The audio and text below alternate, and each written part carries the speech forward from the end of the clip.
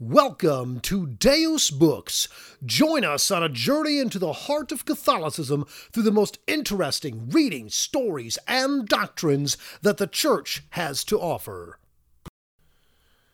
Inspired by no earthly ambition, the Church seeks but a solitary goal: to carry forward the work of Christ under the lead of the befriending Spirit. And Christ entered this world to give witness to the truth, to rescue and not to sit in judgment, to serve and not to be served. Gaudium et Spes. Here we go. Very nice, very humbling remarks from the Church, wouldn't you say? I would totally agree with that. I think that's, especially in the modern time, which is exactly what this document is addressing, the Church in the modern world.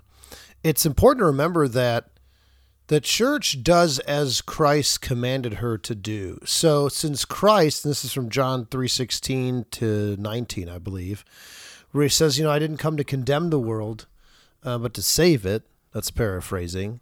The Church also it was not founded to condemn the world, but to help save it, to lead it to Christ. And so I think it's fitting that the Church would put this near the top of this document. This is paragraph 3, which we're going to start. It's a lot of people claim that the Church is judgy, that the Church is, too limiting, too restricting. But that's actually the opposite of what the Church is. The Church it only proposes truth. It doesn't impose it on anyone, because that would violate free will. We should probably give some background to what Vatican II is in Gaudium et Spes. Probably should do that. You're very smart. Vatican II was a ecumenical council called in 1960 to 65-ish, that time period, where all the bishops got together in the world and updating their teachings is the wrong word. Yes. They didn't, because at this council, they didn't change any doctrine, and at least not in this document. They changed their pastoral approach. So they're trying to re-communicate what's already established as truth. And so this document, Gaudium et Spes, Church in the Modern World, is written to sort of address a bunch of new things that have come to the world. Because the previous Vatican I Council, I believe, is pre or just after the Civil War. Yeah, it was the late 1800s. And so think about how much has changed in the world from 1965 to, say, 1880, or whenever the first one. I don't remember the dates of the first one. It was, I'm going to look this up. Let's see here. But, it was 29 June, 1868. Yeah, so what is that? Just after the Civil War. Yeah. And so think about all the different ways the world has changed since Civil War to the 1960s. Mm-hmm. I mean, air travel, for example, radio. I mean, all World War I and II had happened. And all of Korea. this, yeah, and we're in the middle of the Cold War, and all of this stuff is happening without the Church getting together and addressing. Right. So that's what this is about, is sort of like commenting on all these new things that are happening in the world, and how does a Christian or how does a Catholic approach these different things, and what does it mean for the Church going forward?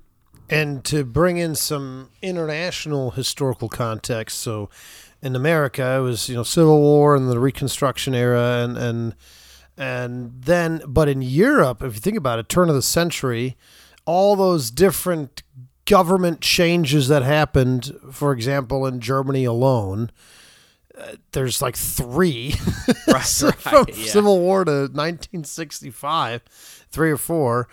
Italy was going through a tumultuous time, which is part of what Vatican I addressed. That's where we get the papal infallibility was declared, that one. So a lot of political. You had the communist revolution happening, like you said, the Cold War was now happening. So a lot has happened in the world that did require this council to see, like, okay, clearly Christendom is not the center of political power any longer, which it had been for pretty much 1,000 years at that point. Yeah. So we need to address how we apply church to the modern geopolitical realm. Right. And that's, in this document, it's not so much church, it's not so much theology as it is almost like, well, how does the church fit into it's almost a political document. Yeah. You know? Very much so. And more specifically about the church's role in society. So it's kind of a fascinating thing if you think about when this is being written and the amount of time that has passed since something like this had happened before. So pretty interesting. But so number 3, the paragraph number 3 in Gaudium et Spes basically says what the goal of this document is. It's in or what the role of the church is. You summed it up nicely when you said the to save and not to judge and to serve and not to be served. Paragraph 3 is titled an offer of service to humankind. And so the church says here, it is the human person that is to be saved. Human society, which must be renewed. It is the human person, therefore, which is the key to this discussion. Each individual human person in her or his totality, body and soul, heart and conscience, mind and will. So even though they're going to talk about politics, they're approaching it from a focus on the individual person. Yeah. Which I think is important. Very important. So, yeah. I think in paragraph 4, and the title of this section is Introductory Statement, The Situation of Men in the Modern World. So this is the church now highlighting, where is humanity right now, and how is the church interpreting where humanity is in the world right now. And it talks, the church here mentions, gradually and more precisely, he lays bare the laws of society only to be paralyzed by uncertainty about the direction to give it. So I'm going to restate that whole paragraph and then talk about why I highlighted that sentence. As happens in any crisis of growth, this transformation has brought serious difficulties in its wake. Thus, while man extends his power in every direction, he does not always succeed in subjecting it to his own welfare, striving to probe more profoundly into deeper recesses of his own mind.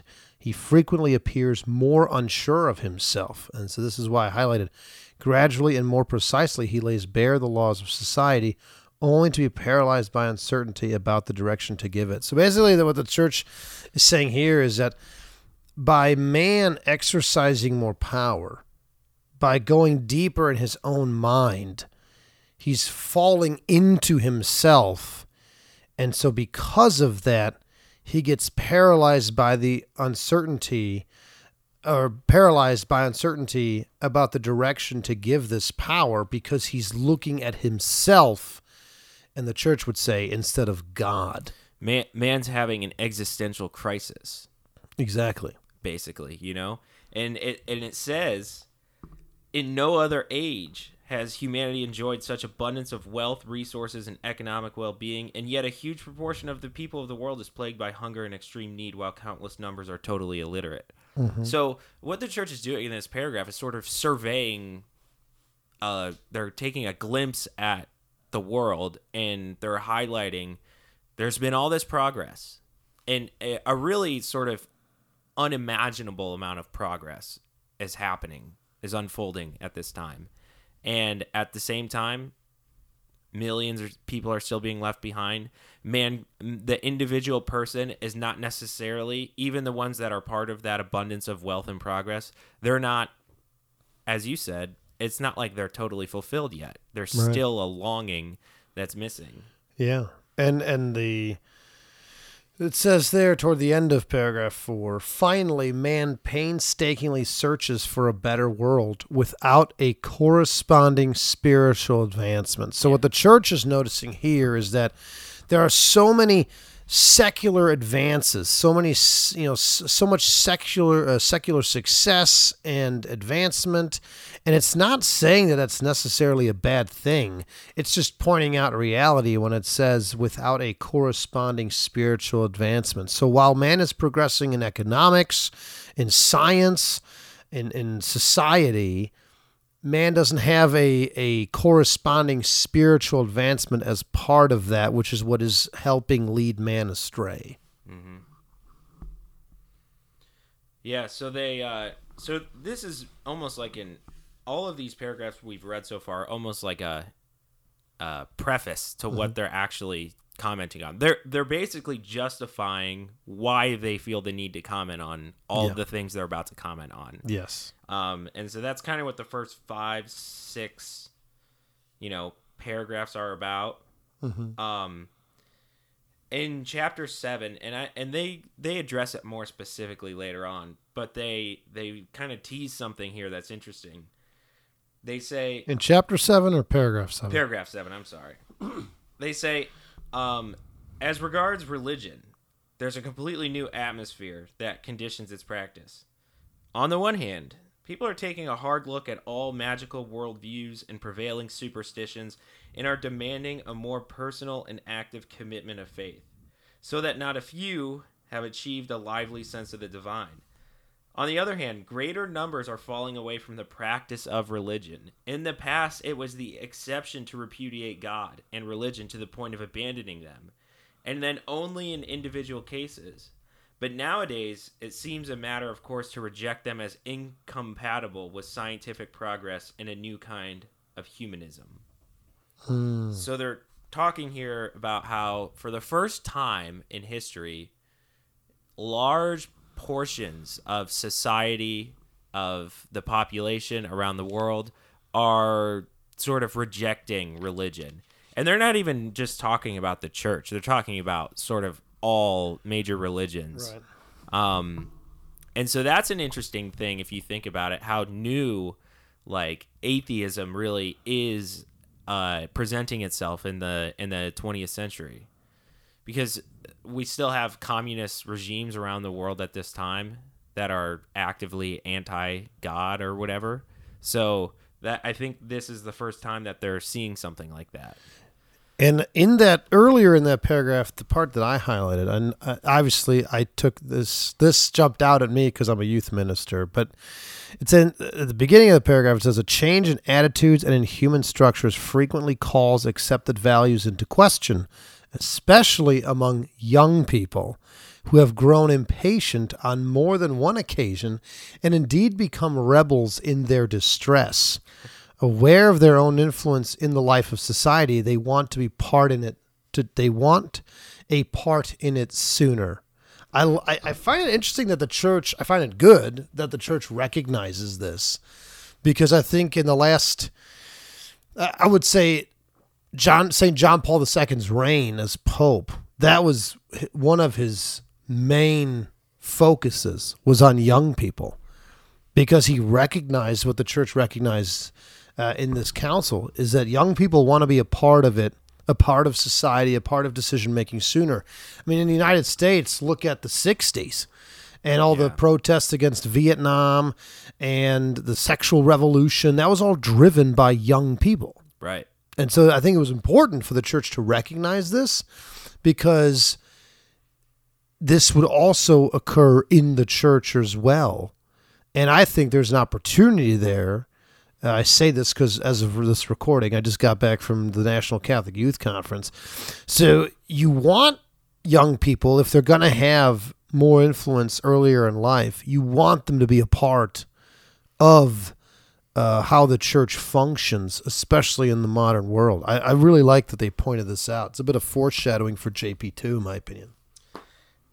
Yeah, they're talking about all those dang hippies protesting. That's exactly what they're talking about. I just have this really superficial picture of the Forrest Gump scenes with Jenny and all the It's exactly. But yeah, you're right. It's that it's sort of a new thing happening, especially in the West, in the Western cultures at this time. Is like college age people are really sort of speaking out, speaking out in society and having a more prominent role. Now, I want to go to chapter 1, the dignity of the human person. This is, in my opinion, one of the most important church teachings. To me, it's the most important social teaching that we have. Yeah. If you have an understanding of the dignity of the human person, that is at the root of much of the church's doctrinal statements. Things like their opinions on warfare, on abortion, on imprisonment, and on political justice. All of it is rooted in the value of the human person. And so this is an important section. So here's kind of where this kicks off.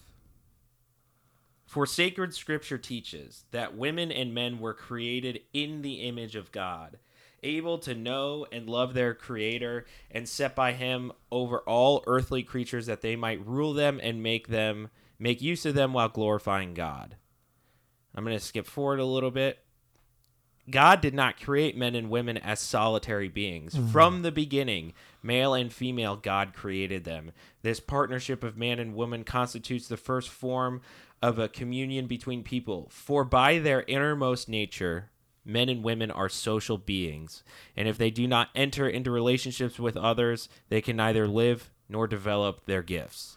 I highlighted that also. Yeah, a lot of stuff is said there. Like, there's a lot to unpack there. It's a very dense statement.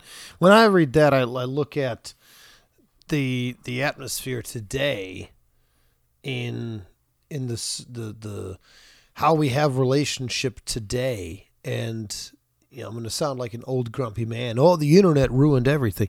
But it's important, I think, to note that with the blow up of social media, with especially young people forming relationships primarily through the internet and less so between persons, I think is important to note, because like it says here, unless he relates himself to others, he can neither live nor develop his potential. So, like, if we live in this isolated Twitter war world, we aren't realizing our full potential, and we can begin to implode. And then, in my opinion, this is expanding on what the church said back in the 60s. In my opinion, it's starting to happen.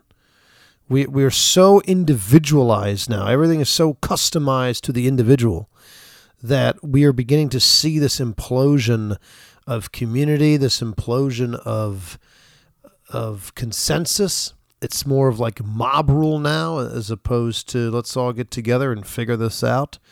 That's my take on it. Well, what are your thoughts? And the thing that jumps out to me is it's harder on the internet. It's harder to see the other person for what they are as a person. It's easier to demean someone. It's easier to attack someone because you're not seeing their full person in relation with you. I would like to point out, though, that even on the internet, it proves that by our innermost nature, we are social beings, because think of all the different subcultures and groups that form on the internet. Yeah, you're spot on. And so even in a solitary sort of activity, you're still finding community in a way, for better or for worse. Not saying it's a good thing. I'm just observing the fact that even on the internet, you can't get away from this, because it's part of our human nature is to be social. Yeah. Think about if you came across a crazy guy in the woods that has been living in a shack all by himself for 50 years. Right. Probably be a crazy person, right? Probably. Don't tell the hermits that. Yeah. I don't know. I've read some of their diaries, and it's a little weird sometimes. Yeah, it does get a little strange. Definitely gets a little strange. But yeah, really important statement there on the human person, and that the image of God, the imago Dei, that's a really common church term. That is why human beings are created equal. That is why we are supposed to love and respect each other, because we are all fundamentally equal because we are created by God. Right. The same. That's So, good. yeah. The next one, it talks about humanity's essential nature. I'm on 14. The human person, though made up of body and soul, is a unity.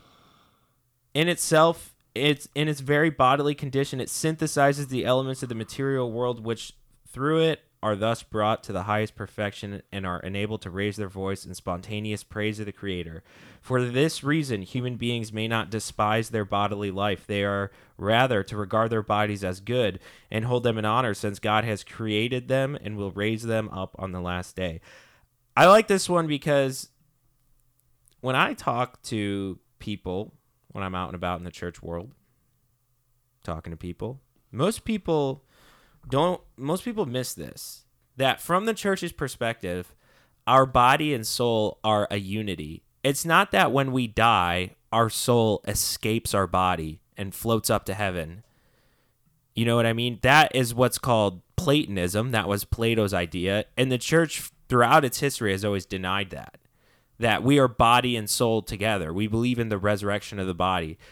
It doesn't mean that my skeleton's literally going to pop out of the ground one day and float up to heaven, but it does mean that what God envisioned for us, our perfection, is both a spiritual and a physical together, not separate. Right. That's good.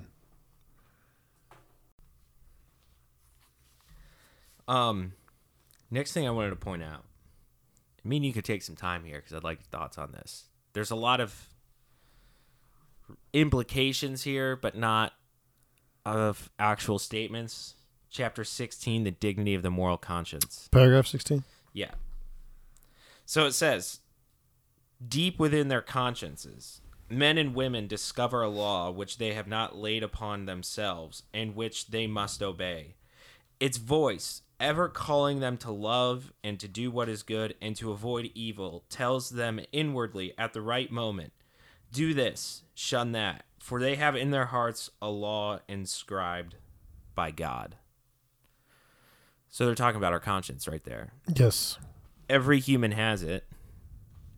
And the church views your conscience, that inner ability to decipher good from bad and choose one way or the other, is given to us by God.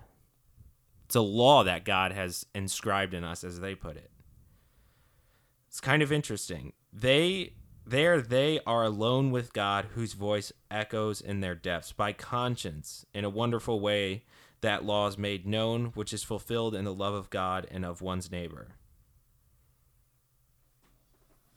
So, they're saying everybody has conscience. Right. This passage here, let me read one more sentence before I expand on that. This cannot be said of the person who takes little trouble to find out what is true and good, or when conscience is gradually almost blinded through the habit of committing sin. So what they're talking about there is basically the entire concept of the screw tape letters. There's people who, might not have the same moral culpability. They might not be able to understand right from wrong. Be it they have something physically wrong with them or mentally wrong with them. But the church seems to think that most people either don't care or have gradually chosen the wrong path and sort of fallen away from God to the point where they can commit really atrocious sins, and it seems as innocent as stealing a stick of gum or something. Yeah, I think that's why the church starts paragraph 17. This is what I highlighted. Only in freedom can man direct himself toward goodness. Our contemporaries make much of this freedom and pursue it eagerly, and rightly, to be sure. Often, however, they foster it perversely as a license for doing whatever pleases them, even if it is evil. I think only in freedom can man direct himself toward goodness. If you the conscience is very sensitive. because if we are trapped in habitual sin or addiction, that's going to morph our conscience. We're not free. We're trapped in this habitual sin. And so that's why we feel like freedom is for me to do whatever I want. Because that the habitual sin blinds us of goodness, of true goodness and truth. Because now freedom becomes whatever is going to help me perpetuate what feels good. It becomes emotional. Right. So take those statements on conscience. People have used this. I myself have used this as sort of a groundwork for answering the question of what happens to the people who have never heard of God or Jesus. And my belief there is starting first and foremost that God is a just creator. Correct. A benevolent and just creator. Yes. So it's not like if you didn't follow this formula or say the right words that you're just automatically out. But I want to take with that. To me, even if you've never heard of God or Jesus or the Bible, to me this is implying that you will still be judged by God, not because you haven't heard of his name, but because whether you've recognized it or not, you have either been following God's will or not following God's will. And you knew it was the right or the wrong thing because you had a conscience. Mm-hmm. And ultimately, God gave you that conscience. Correct. I think, and I would agree with you, and I think that's exactly what the church teaches, because it would make God supremely unjust if people never heard about him. Yeah. And like, well, a missionary didn't come to spread the good news, so have fun in hell. Like, that would make God absolutely terrible. And I would not want to believe in a God such as that. So I think it absolutely makes sense to say that the conscience is something written on a person's being by God himself. And, the natural law is something written on our hearts because we are made in God's image. It only makes sense to have the natural law written in our beings, because that promotes the fact that we are made in God's image, the ability to do right and wrong, the ability to know that, our intellect, our intellectual ability, which this document speaks about human ability a lot in this document, especially early on. And that comes from God and shouldn't be suppressed, because this document doesn't say that either. It basically, what this document is getting at in the beginning is it needs to be ordered properly. Right. And it seems obvious, that question, but it might be the most common question I get from people. Really? Young and old. About, well, what about the people that don't know, And so I think this is an important little teaching that they throw in there. It is important. Yeah, not that they just threw it in there recklessly. Yeah, they're like, let's just add in there and it makes us feel good.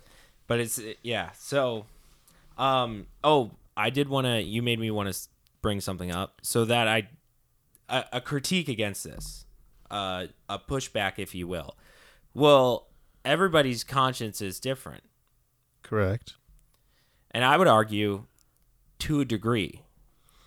But I almost think of this as like a proof for God if you think about how remarkably similar our morality is, not only across cultures, but across human history. Correct.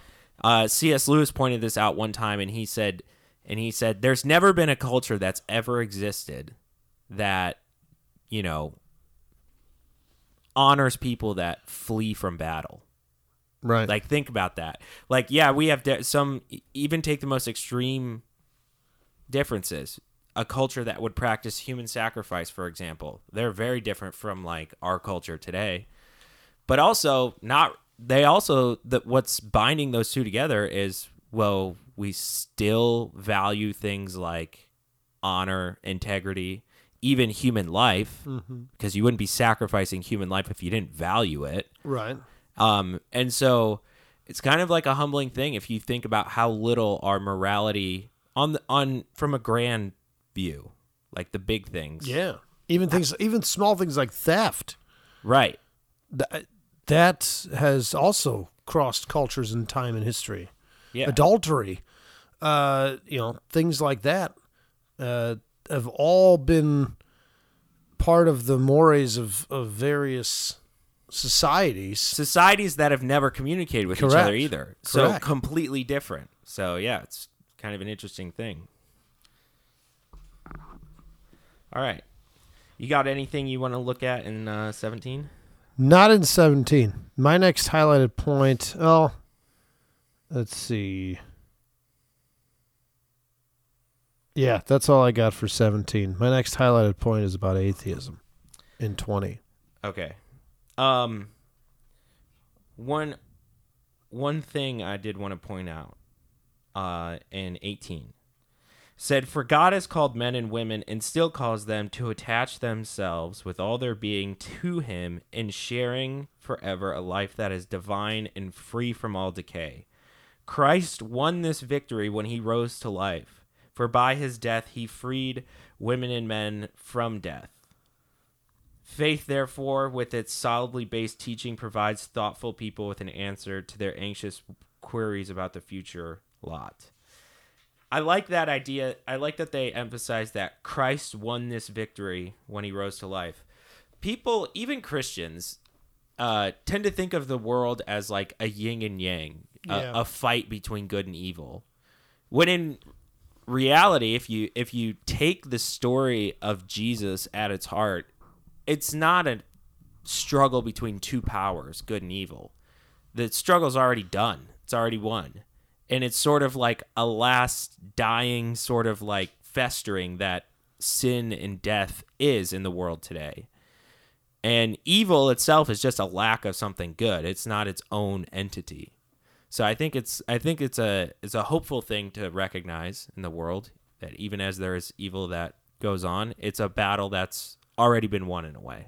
Correct. And it's just a matter of joining oneself to that victory. That's what's at stake at this point. Yeah, and so you have some stuff highlighted about atheism. I have a lot of stuff about that too. They in 19 they're talking about, they're kind of surveying atheism and its difference and sort of the different forms of it. So they touch on standard atheism, belief in no God. They touch on agnosticism. Right. But again, why they're doing this is because this is the first time in human history that atheism is not just some insignificant minority of people. Correct. And it actually says that, like, oh really? Not like exactly to what you said, but it's no longer rare. Right. Where it used to be a rare phenomenon, it has now become normal. For 19, I want to point out this, because they're talking about atheism and they're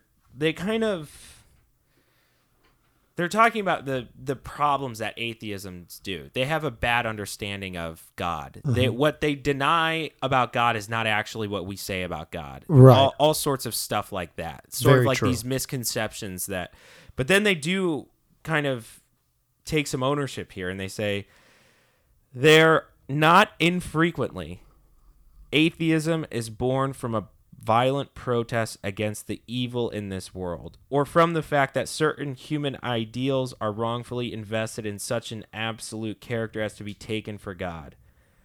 Modern civilization itself, though of its very nature, but because it's too engrossed in the concerns of this world, can often make it harder to approach God. So they're saying, look, atheism is sort of part of the growth of atheism right now is at a response to all the evils in the world. Right.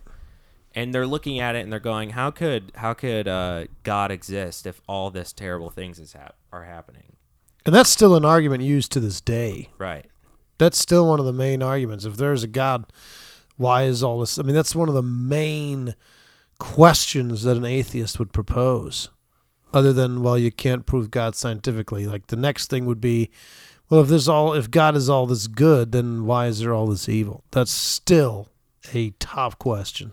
And they take a little more ownership here too, and they say, in some cases, the atheism is a response to the Christian religion in particular. Believers can thus have more than a little to do with the rise of atheism to the extent that they are careless about their instruction in the faith or present its teachings falsely or even fail their religious, moral, or social life. They must be said to conceal rather than to reveal the true nature of God and of religion. Boom. That's big. Yeah. That's big for the church to admit. Yeah, I feel like that's them kind of acknowledging. Because normally in church history, it's like if you're not a Christian, you're a heathen and thus condemned to hell. The church would lead with that. I mean, that's just the truth. Yeah. That's here. The church is taking a much more personal, relational approach, if you will, and especially after talking about human dignity and et cetera, saying, yeah, what people do, how people express their faith matters, because if it's done poorly, in an incomplete way or incorrectly, it can lead people astray. Right. That's a big thing to admit. Yeah, it's putting the blame on the Christian person. Right. If I consider myself a believer and I go to mass and I want to do what's right, there's a responsibility there that I know my faith. Mm-hmm. Because if somebody asks me about my faith and I give a bad answer, that's a problem. I mean, how much of our time as youth ministers was sort of undoing the bad instruction that people have either gotten from their grandparents or someone next to them in the pew or their parents. Right. You know, so or society. Or friends or society or what they see on TV. Like, so all of that matters. So to me, this is like an implication on the individual believer. And I think to expand on your point about knowledge, I think even further, action. It's one thing to know your faith, it's a whole nother thing to live it.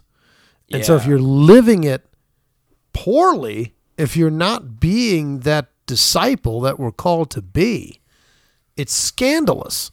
Right. And it leads people astray. I mean, look at, for example, in more recent times, I guess not recent times because the stuff was happening back then, but in 2002, when the priest scandal dropped, people left in droves because the priests were not living a virtuous life. Yeah. That's scandalous. And all of us, have to answer for our actions in relation to others. That's why the church, I think, focused a lot on the dignity of the human person and the interrelationship of people. I think it's actually, now that I think of it, a genius that the church started there and not like, here are the problems of the world and here's how we should be. It starts with relationships matter. How we live out the faith matters. And it doesn't come out as like, yeah, if you're an atheism, you're going to hell. Like it says, no, there's probably a lot of atheists because we are bad Christians. Exactly. Yeah. And it's our fault in a lot of ways. That's beautiful. Yeah. I said in paragraph 20, I didn't write this document. I highlighted in paragraph 20, modern atheism often takes on a systemic expression, which in addition to other causes, stretches the desires for human independence to such a point that it poses difficulties against any kind of dependence on God. Those who profess atheism of this sort maintain that it gives man freedom to be an end unto himself, the sole artisan and creator of his own history. They claim that this freedom cannot be reconciled with the affirmation of a Lord who is author and purpose of all things. So again, that falling into oneself, that man is so impressed with himself and wants to stretch himself so much that, God is now just a limit. Yeah, and think about how common that, how many times it's almost like a societal ethos, this like I am the maker of my own destiny kind of thing. And I think a degree of that is actually healthy. But if you get to the point where like I become my own God in a way, and the sky is the limit on what I can do and what I can achieve, and like on a grand scale without any acknowledgement of God or other people or whatever, that can be a problem. Yeah. And they say in there that this sense of power, modern technological progress produces and encourages this outlook. Mm-hmm. So it's like, of course, we got to the moon. Yeah. Have they gotten to the moon at this point? No, in history? 69. Yeah. Okay. So they're about to get to the moon. Well, they were working on it. Yeah. Because Kennedy said by the end of the decade. So Right. they were working on it when this came out. Yeah. So I mean, I think that's a really, I still think this is a problem today. I think it's a really sort of prophetic look at, and it's not demeaning technological progress. It's not saying that's bad. It's saying that without an acknowledgement of God, it is bad. Is that fair to say? Yeah. This is I think the next thing I highlighted is on communism, or at least communism can be attached to this because it doesn't name it. This is the end of paragraph 20. Not to be overlooked among the forms of modern atheism is that which anticipates the liberation of man, especially through his economic and social emancipation.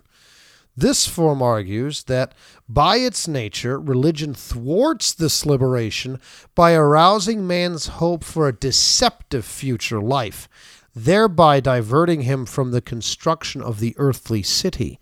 Consequently, when the proponents of this doctrine gain governmental power, they vigorously fight against religion and promote atheism by using, especially in the education of youth, those means of pressure which public power has at its disposal.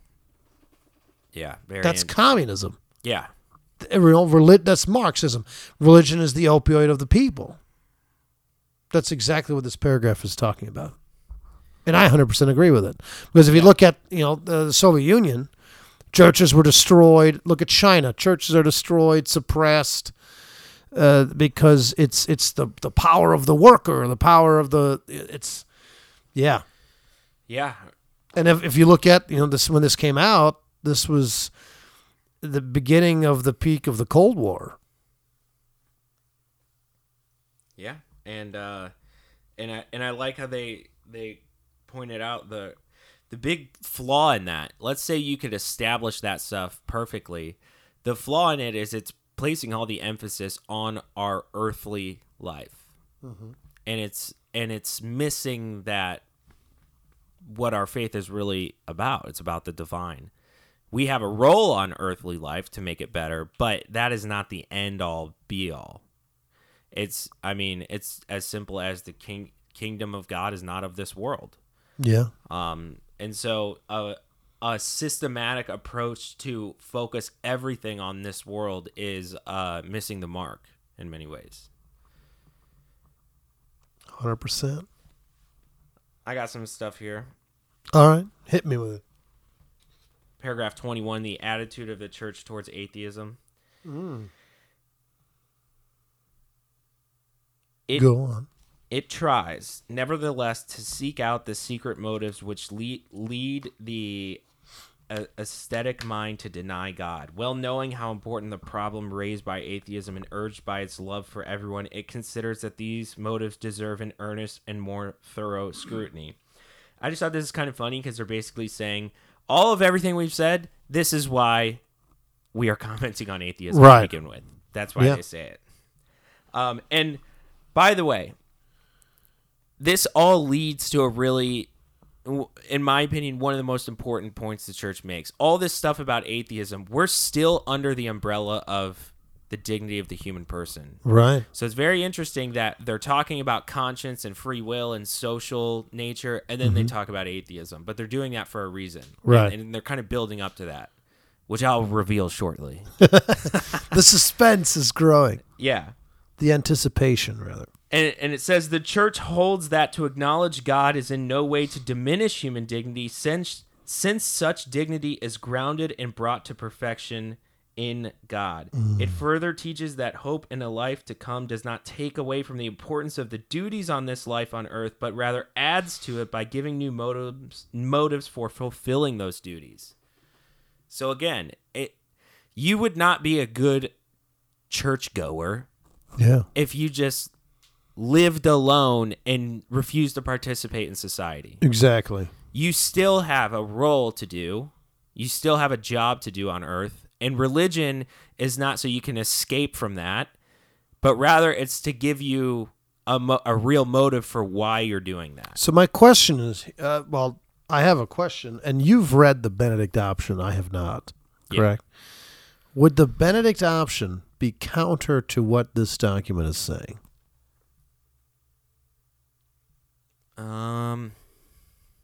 Because now you've read it, I have not. Does the Benedict option compared to Strangers in a Strange Land by Archbishop Chaput, which I think Archbishop Chaput's take, Strangers in a Strange Land, is a book which is in line with Gaudium et Spes, where Christians should be a part of society, should still be very much intertwined with what's happening in the secular world. And if my understanding is correct, the Benedict option is the opposite of that. Is that an accurate take? Not having read the book myself? I'm gonna defend it a little bit here, because the Benedict option it's really a strategy for how the church can remain itself in a world that has abandoned God. In my opinion, I feel that the Benedict option might be 50 to 100 years a little bit ahead of its time if things continue to regress the way it is. Because it's not that they're saying like we shouldn't be involved in society. It's saying that we have no choice. And if we want a way forward, we're going to have to sort of retreat, focus on kids, raising your kids the right way in the church, and then sort of reestablishing themselves that way. Interesting. It's sort of like, and this is my interpretation of that. It's sort of like an empire that's expanded really, really far, and now the whole thing's about to come crumbling down, and so you would retreat back to like have a garrison. And sort of that. If I'm giving the Benedict option, that's me sort of giving it as much. That's me giving it credit. Like that's to me what the strategy was about. Okay. Because that's what it is. It's not really a theology as it is a strategy for the church going forward. True. I'll have to read this book. And then on the other hand, too, if you think, I always think about this because I really like the early ascetic movement that led into the monastic movement. Mm-hmm. These guys viewed themselves not as, in some ways, abandoning the world. They said that, I'm going to die to this world. Yeah. But they were doing that so you would look upon them as like inspiration. True. So in their minds, being a monk out on a mountaintop away from society is in a way still helping because you're showing everybody dedication and you're supposed to be inspiring to them. They viewed themselves as martyrs, basically. The same way a martyr is literally dying and inspiring others to come into the faith. That's what the idea of like the monastic movement was designed for. Yeah, that makes sense. Whether that is succeeded or not is up for debate, but that was the intention behind it. Right. Interesting question though. And by the way, some critics of the Benedict option would say exactly what you just said. Yeah. You know? Awesome. Yeah. I'll have to read that book though. Yeah, it's interesting.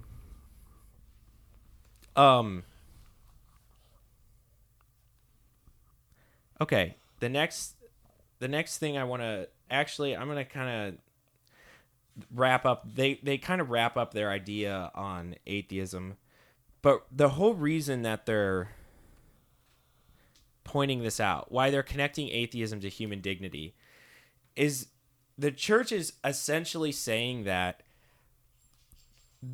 atheism they use this word. is missing that vital link between God and humans. Correct. And so if you don't have that link, I'm going to be a little controversial here. Okay. If you don't believe in Imago Dei, if you don't believe that all humans are created equal, or all humans are created by God, then what reason is there to believe in equality? That's a good question. Because what the church is claiming here is that is why we believe in equality. The only reason we are all equal is because God made us equal. And so without that, and think of all the human lives that were lost in the 20th century. It's one of the deadliest centuries in human history. It is the deadliest by far. And part of the problem that the church is pointing out is that it's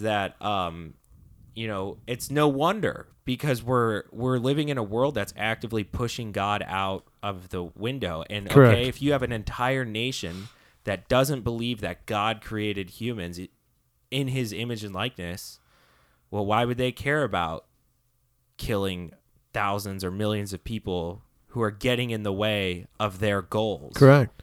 If you look at the two biggest perpetrators of the atrocities of the 20th century, you got the Nazis that believed in a very perverted, and that's putting it in best of terms, idea of Christianity.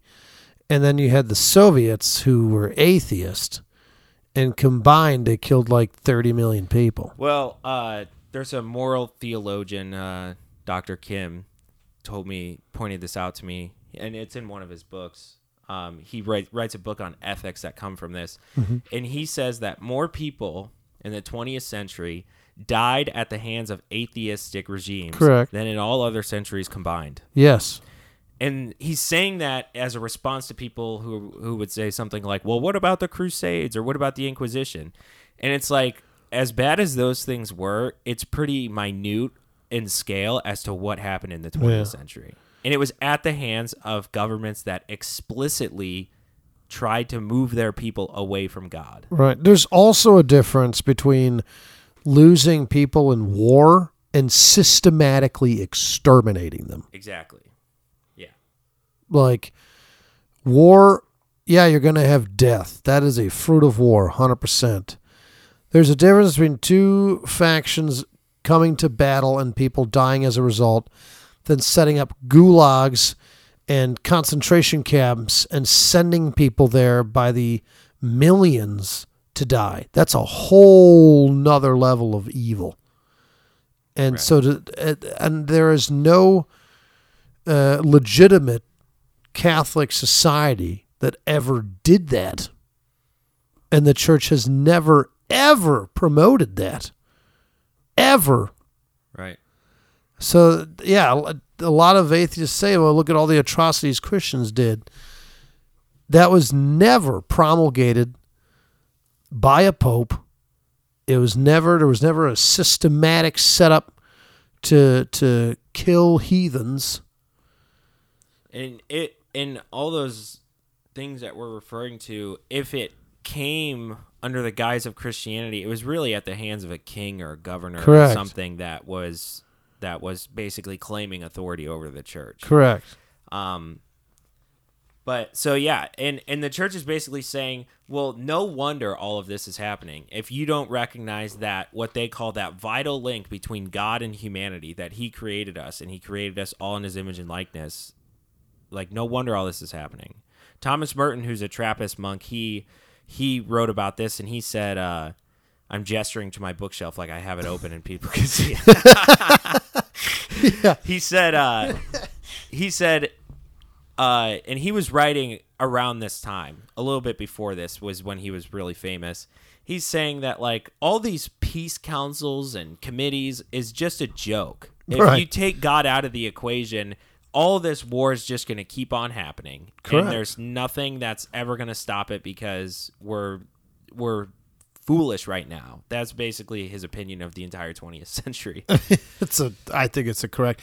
And in the 21st century, I would argue, if you look at what we're living in now, this cancel culture, this wokeism, all this, when you take God out, you have this, well, now I can make up my own identity, and to hell with you if you don't acknowledge it.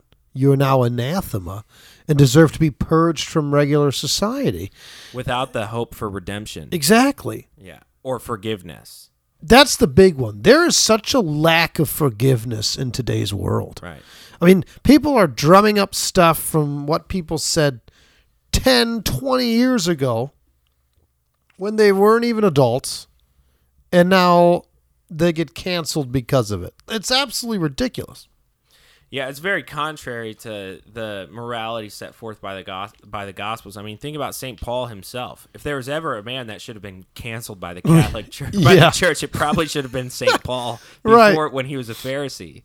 Yeah. And his story of redemption is that's like the essence of Christianity, that no matter how far you can fall, if you want to return to God, you'll always be able to. Correct. Think about the guy on the cross Mm-hmm. who was a criminal his whole life, and then at the last second repents in front of God. So, Yeah, that's the beauty of Christianity, is the ability to be reconciled, the ability to be healed, and to do great things. I mean, look at St. Paul.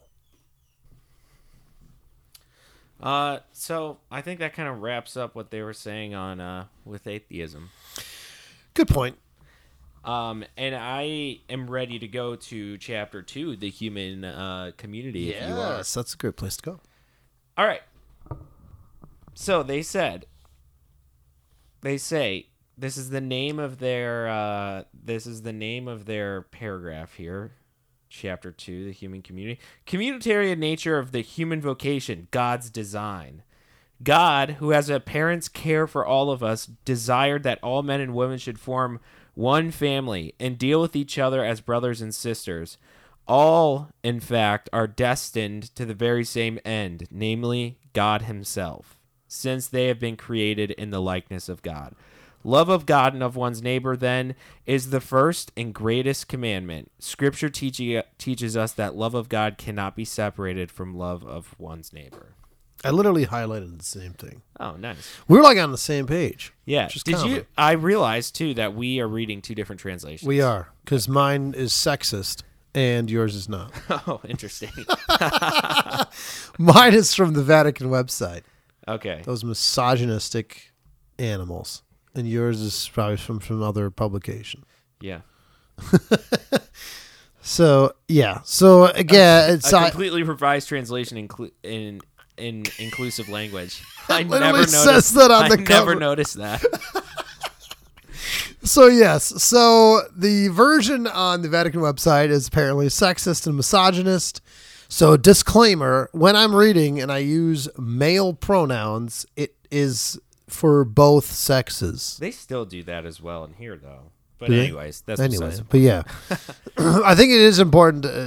That's why I highlighted it. Like, the love of God cannot be separated from love of neighbor, because I think this is my interpretation, because of the fact that a human is made in the image and likeness of God. So if you are not loving a human, you are therefore, by extension, not loving God.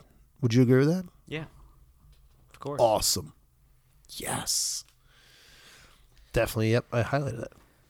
So, now they're getting into some stuff. Yeah.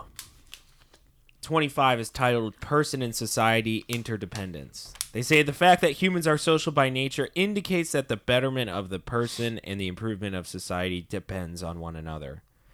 Skipping through, socialization as it is called, is not without its dangers, but it brings with it many advantages for the strengthening and betterment of human qualities and protection of human rights. What they're doing right there is they're talking about, I don't know if they're talking about socialism per se. They're talking about the trend of socialization.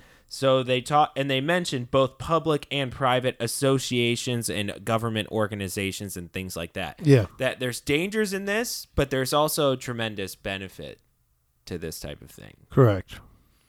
Thoughts on that? No, I think you sum it up well with they're not talking about socialism. They're just talking about socialization. Go ahead. And I mean, it's one of the critiques of a document like this is they use sort of these buzz terms that are in modern political discourse. Right. So and by the way, the church owned these first. This comes from social teaching, which has been part of the church for a while. When they're talking about this phrase, the common good. Mm-hmm. And they say, because of the increasingly close interdependence which is gradually extended to the entire world, we are today witnessing an extension of the role of the common good, which is the sum total of social conditions which allow people, either as groups or as individuals, to reach their fulfillment more fully and more easily. So they go on and they say, this direction towards the common good is necessary part of human society. Right. Everybody that lives in a society ought to have access to the things that they need to live a more fully human life. These are the terms they use. Correct. Which includes like security, the right to set up a family, the right to education, work, the right to their good name, to respect, to proper knowledge, the right according to the dictates of conscience, safeguards their privacy. So they're doing something which I think is kind of subtle that we miss out in our modern political landscape. There is a common good for everyone, but that common good needs to allow individuals to express their individuality, to have a family if they want to have a family, to have the type of job that they want, that they are able to fulfill and be happy with. So they're really just commenting on sort of like a utopian idea. Yeah.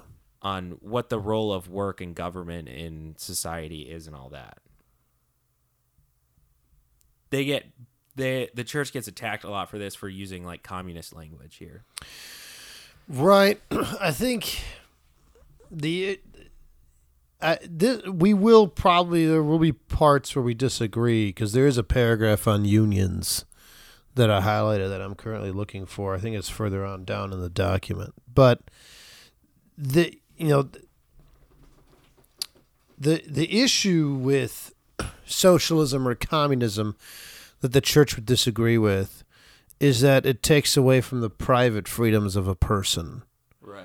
So it doesn't necessarily disagree with the fruits of it, the free health care, the labor unions, the things like that. The church doesn't necessarily disagree with them on their face or on their faces, but it disagrees with the ripping away of personal freedom, which violates free will, violates human dignity. And so that's why there are a lot of critics that, like, well, the church is promoting communism. Well, no, it isn't. It just doesn't disagree with some of the fruits. And the church says this, and I'll get to it when it's further on down in the document, but the church isn't part of a particular economic, political system.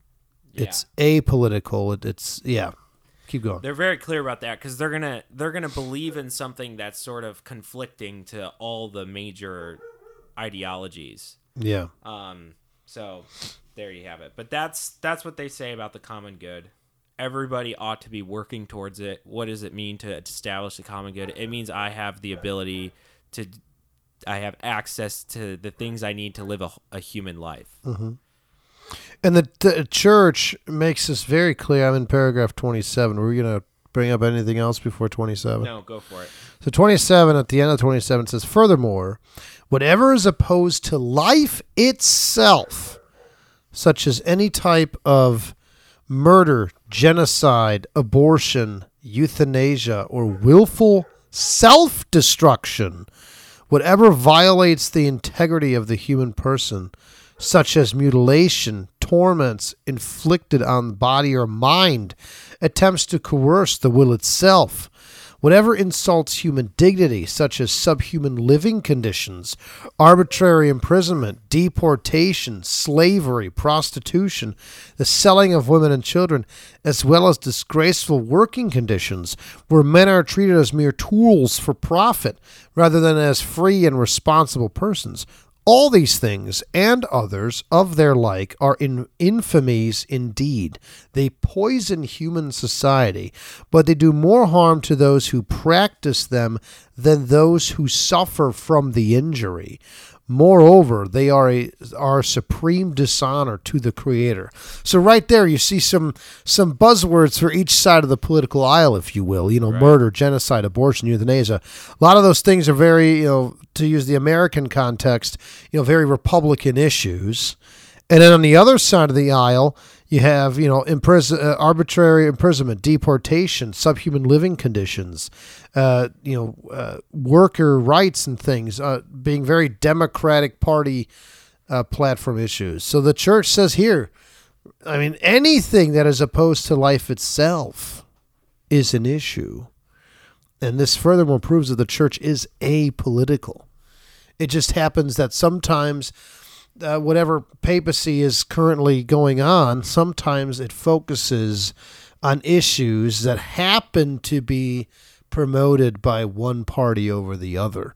I think that's one of the main criticisms of Francis, is that right now his main issue is the disgraceful working conditions, men treated as mere tools for profit, arbitrary imprisonment, deportation, all those immigration issues. Like, that's where Francis is happening to focus his papacy. And so a lot of people are like, well, Francis is a communist. Right.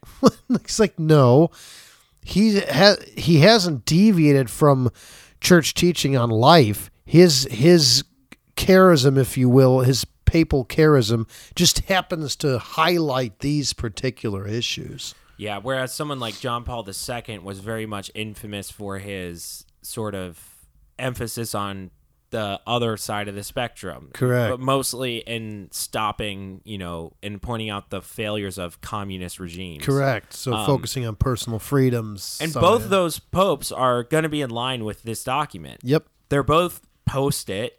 They're both living in that spirit of it. So it's just... Careful how you use that word. Yeah, I know. But you understand what right. I mean. Like they would both be. I would argue they're both in line with a document like this. Right. And so yeah. And then after that, at the beginning of 28, it says respect and love ought to be extended also to those who. This is important for especially today's age. Respect and love ought to be extended also to those who think or act differently than we do in social, political, and even religious matters. In fact, the more deeply we come to understand their ways of thinking through such courtesy and love, the more easily we'll be able to enter into dialogue with them. How relevant is that to today's societal disposition? Yeah, that's very, very insightful there, because it's like that, because my frustration with sort of the way things are is the unwillingness to dialogue, the unwillingness to see the point of view, even if you disagree with it. But you have to enter into a dialogue is to hopefully bring both of you closer to the truth. And if you can't enter into a dialogue with someone, you can't correct someone for being wrong, because why would they listen to you if you're calling them a terrible person or something like that? And so dialogue is a very key thing that's missing here. And dialogue isn't just argument. Like, argument for, like, there's a difference between arguing to win a point. I'm going to say things in order to win. A dialogue is an honest clash of ideas to get to the truth. Right. That's an important distinction too. And so they say here, we need, for people that disagree with us on our way of thinking, on our religion, we should enter into a dialogue with them. Not Yeah. we should subjugate them. Right. We should ignore these people or cast them away. We should dialogue with them. Which is another big thing for the church to say, because a common criticism of the church is that it was too involved in politics, and so the monarchs of Europe in particular, being supported or crowned by the Pope, have basically imposed Christian thought on the people and burned people at the stake for disagreeing. 29, they talk about social justice. And I'm going to read my I'm a little interested in the way how right. different your translation is. 29, all men and women are endowed with a rational soul and are created in God's image. They have the same natural origin. Being redeemed by Christ, they enjoy the same divine calling and destiny. Sort of, again, that initial call to human dignity. Yeah. Sound good to yours? Yeah, it's to say, since all men possess a rational Okay. soul and are created in God's likeness, since they have So the this same... translation is just adding men and women. basically. Essentially, yes. So they say, undoubtedly, not all people are alike as regards physical capacity and intellectual moral powers, but any kind of social or cultural discrimination in basic personal rights on the ground of sex, race, color, special conditions, language, religion must be curbed and eradicated as incompatible with God's design. It is deeply to be deplored that these basic personal rights are not yet being respected everywhere, as in the case with women who are denied the chance freely to choose a husband or a state of life, or to have access to the same educational and cultural benefits as are available to men. Boom. Does yours say that? No, it says women must be in the kitchen.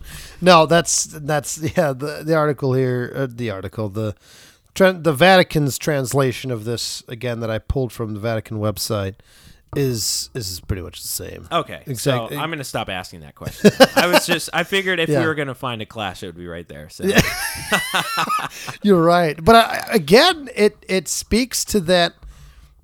A lot of times Christianity is critiqued as horrible to women, as misogynistic and limiting for women, when that's precisely not true. And the church makes that case here, that women should be able to choose who their husband is, should be able to be afforded the same educational benefits that men have. And that's a very progressive, to use that term, if you will, statement from the church, which is considered to be quite opposite of progressive to people of a certain political leaning. Yeah. They say here, it is for public and private organizations to be at the service of the dignity and destiny of humanity. Let them spare no effort to banish every vestige of social and political slavery and to safeguard basic human rights under every political system. And even if it takes a considerable time to arrive at the desired goal, these organizations should gradually align themselves with spiritual realities, which are the most sublime of all.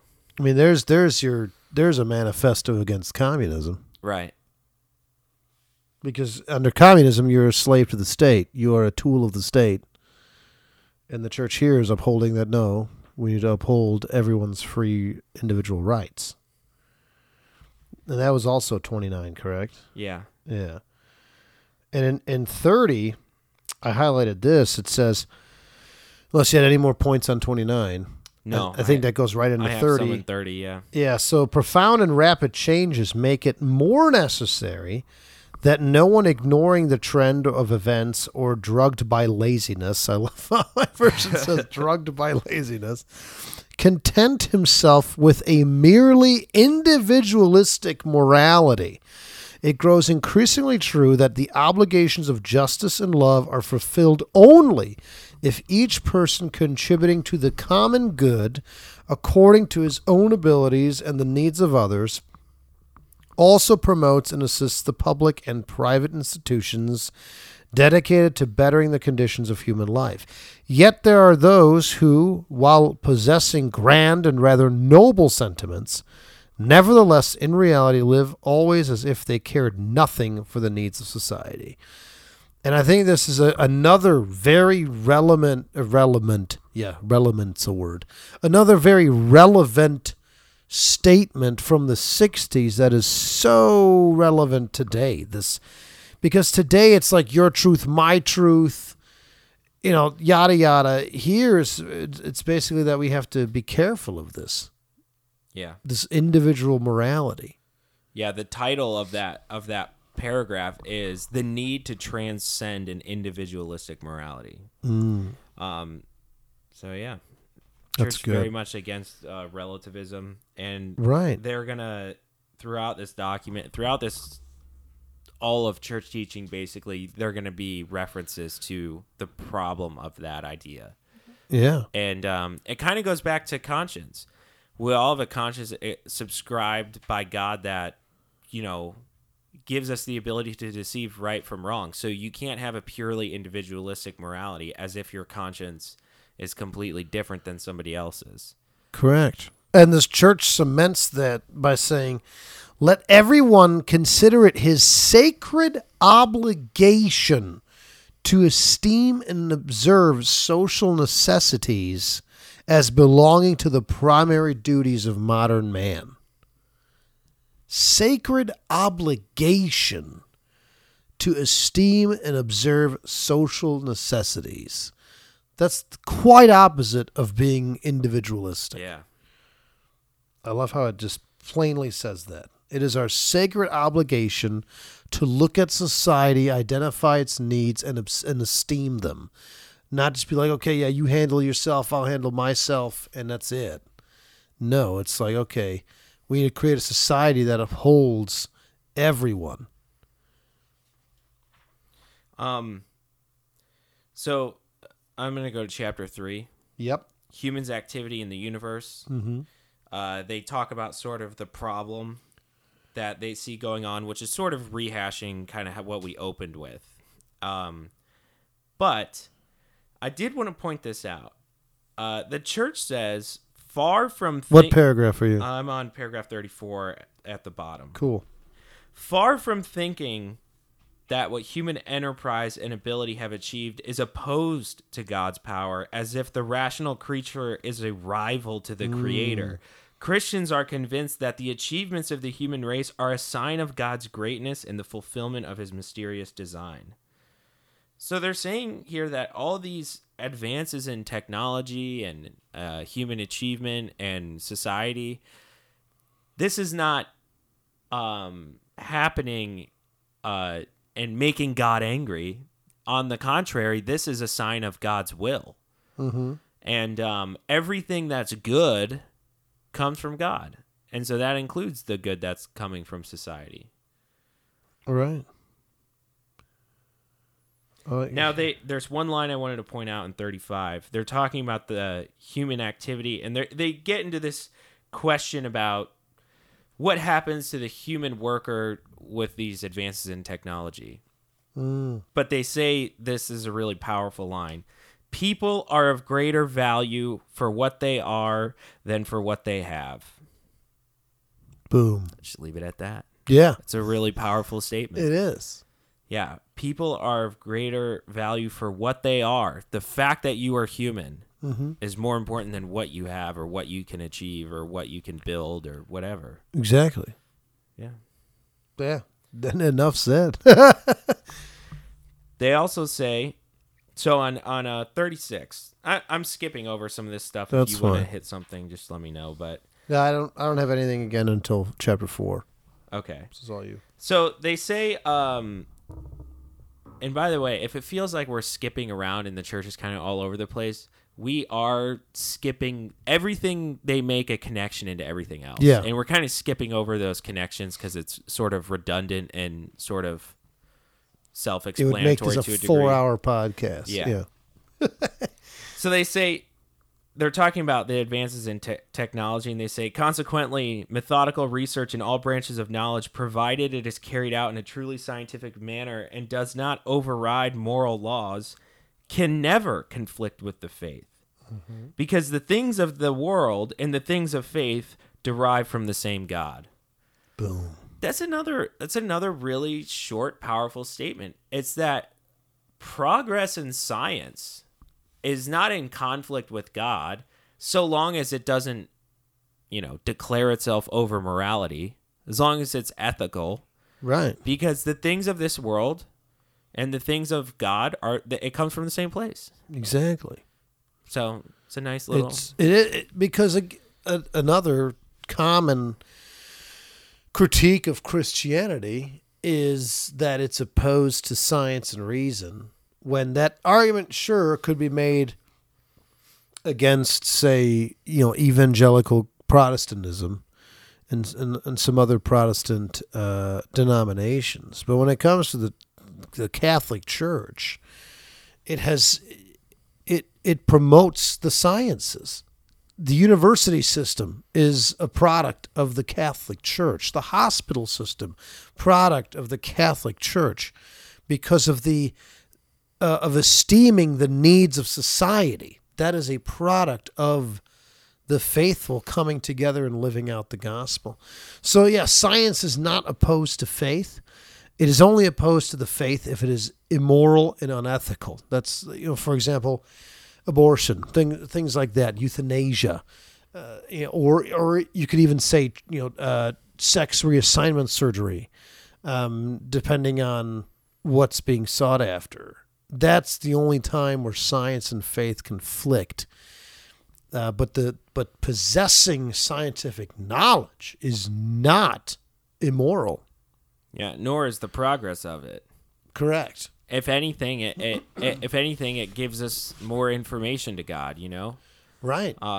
So I'm a huge space nerd. So anytime I see like a huge space discovery or like anything like that, I just marvel at God's ability. Yeah, exactly. It's like, my goodness, how awesome is this? I really hope that James Webb Telescope launch goes well at the end of the year, because that's going to look into the origins of the universe, because it's an infrared telescope, so it looks at infrared, which is these are light waves that are older because they're more distant. So these are, anyway, science aside, like, yeah, to me that's gonna be like, yes, let's look at the beginnings of the universe. Like, that's awesome to me. So yeah, faith and science absolutely can be partners. They should be partners. That's how the church views them anyway. Yeah, and here's a sentence that kind of sums up all of this emphasis on human dignity. Because they're not talking about it in terms of relationship or atheism anymore. They're talking about it, and they're commenting throughout this chapter on the progress of human society and things like that. But they say, in any case, believers, no matter what their religion, have always recognized the voice and the revelation of God in the language of creatures. Besides, once God is forgotten, the creature itself is left in the darkness. I just like that. I just like that quote, saying that as long as God comes with us in this progress and in this development, it's okay. Right. But if we abandon God, then we're going to be abandoned ourselves by our own doing. Look around, yeah. Yeah. So, and I'm good for till chapter 4. Nice. Chapter 4, the role of the church in the modern world. So now the church is going to discuss, okay, where do we all fit in? We've identified some truths or re-emphasized some truths. Okay, where does the church fit in all this? And I don't know if you highlighted anything. I went down, this is the paragraph 40, and I highlighted the bottom part, where it says that the Catholic Church gladly holds in high esteem the things which other Christian churches and ecclesial communities have done or are doing cooperatively by way of achieving the same goal. At the same time, she's convinced that she can be abundantly and variously helped by the world in the manner of preparing the ground for the gospel. It's a big statement for the church to make, because if you weren't Catholic, you're anathema, you're heathen. And here the church is saying, actually, there are things that other Christian churches are doing that the Catholic Church holds in high esteem as long as it's part of the same goal. Yeah. And it kind of unpacking a lot there, because at this same council, they wrote a document called Nostra Aetate, which is their opinion on other religions. Yep. And it's the first time the church actually addresses the other major religions in its history. Yes. Which is incredible.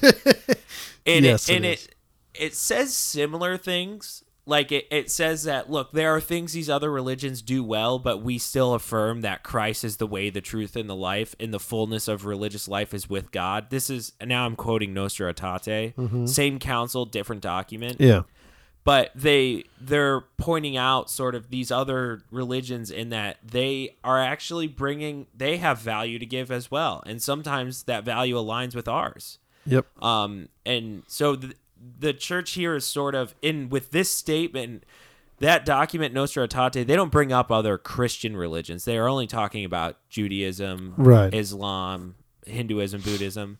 But the reason they don't is because they address it here. Yes. Much more, sort of a more embrace that's was sort of just non-existent in the church prior to this. Yeah. Which is kind of weird to think about, but.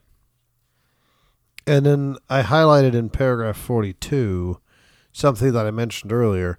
Moreover, since in virtue of her mission and nature, she is bound to no particular form of human culture, nor to any political, economic, or social system, the church, by her very universality, can be a very close bond between diverse human communities and nations, provided these trust her and truly acknowledge her right to true freedom in fulfilling her mission. So there it is. The church isn't socialist. The church isn't capitalist. The church is not Republican, not Democrat.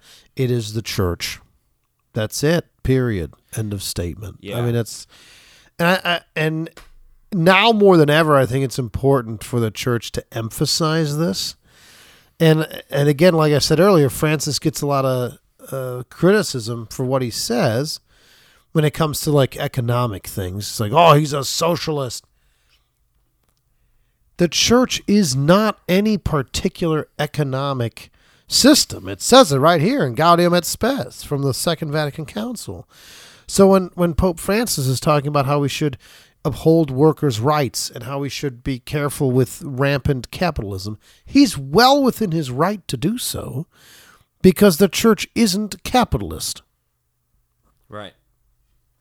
It's going to critique any government that doesn't fulfill kind of what we were talking about earlier, the things that provide you a truly human life. Exactly. And whatever society produces that is going to get support from the church, and whatever society is lacking in that is going to draw critique from the church. Mm-hmm. And you can get all sorts of variety of political systems that fulfill and don't fulfill different aspects of what, but it's all missing the point if it doesn't get all of it. And all political systems are always going to miss the point because these are human institutions.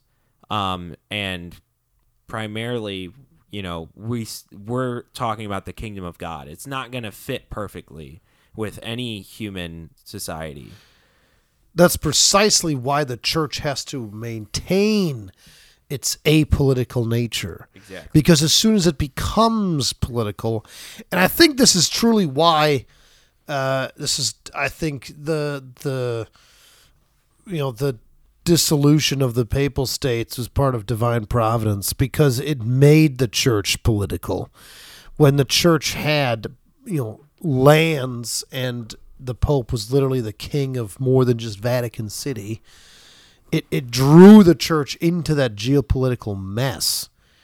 And that's why I think it's totally fitting that the church is now the smallest country on the planet, because the kingdom is not of this world.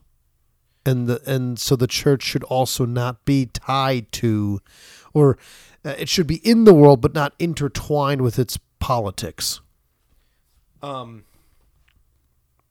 wanted to, if it's okay with you, I'd like to go to the next section, part 2. Can I paragraph 43, I did highlight some things, All right, if I may. And I think these are very important things because this council is known for discussing the importance of the laity. Oh, yeah. I skipped over all that, didn't I? Yes, you did. So in paragraph... I just skipped the most notorious part of the document. No worries. This is why this is a two-man podcast. So in paragraph 43, and because I was in a rush, I highlighted like multiple parts of this one thing. So I'm going to try not to read all of it. But it says here, secular duties and activities belong properly, although not exclusively, to laymen. Therefore, acting as citizens in the world, whether individually or socially, they will keep the laws proper to each discipline and labor to equip themselves with a genuine expertise in their various fields. They will gladly work with men seeking the same goals, acknowledging the demands of faith and endowed with its force. They will unhesitatingly devise new enterprises where they are appropriate and put them into action. Laymen should also know that it is generally the function of their well-formed Christian conscience to see that the divine law is inscribed in the life of the earthly city. From priests, they may look for spiritual light and nourishment. Let the layman not imagine that his pastors are always such experts, that every problem which arises, however complicated, they can readily give him a concrete solution, or even that such is their mission. Rather, enlightened by Christian wisdom and giving close attention to the teaching authority of the church, let the layman take on his own distinctive role, period. Some of the practical fallout of that, what you just read right there, and people don't realize this, the only reason you can have non-priests or non-ordained teach in a Catholic school is because of that statement right there. Yep. And the other statements that sort of affirm that throughout this council. But like that affirmation of the laity to take more of a role in the church is a huge part of this council, and it's a huge change in direction or change in emphasis that the church is taking here. But what did you can unpack it? So. I think it goes on to say here that hence it is necessary for people to remember that no one is allowed in the aforementioned situations to appropriate the church's authority for his opinion. They should always try to enlighten one another through honest discussion, preserving mutual charity and caring above all for the common good. So, and I'll finish this paragraph here, or this part of the section.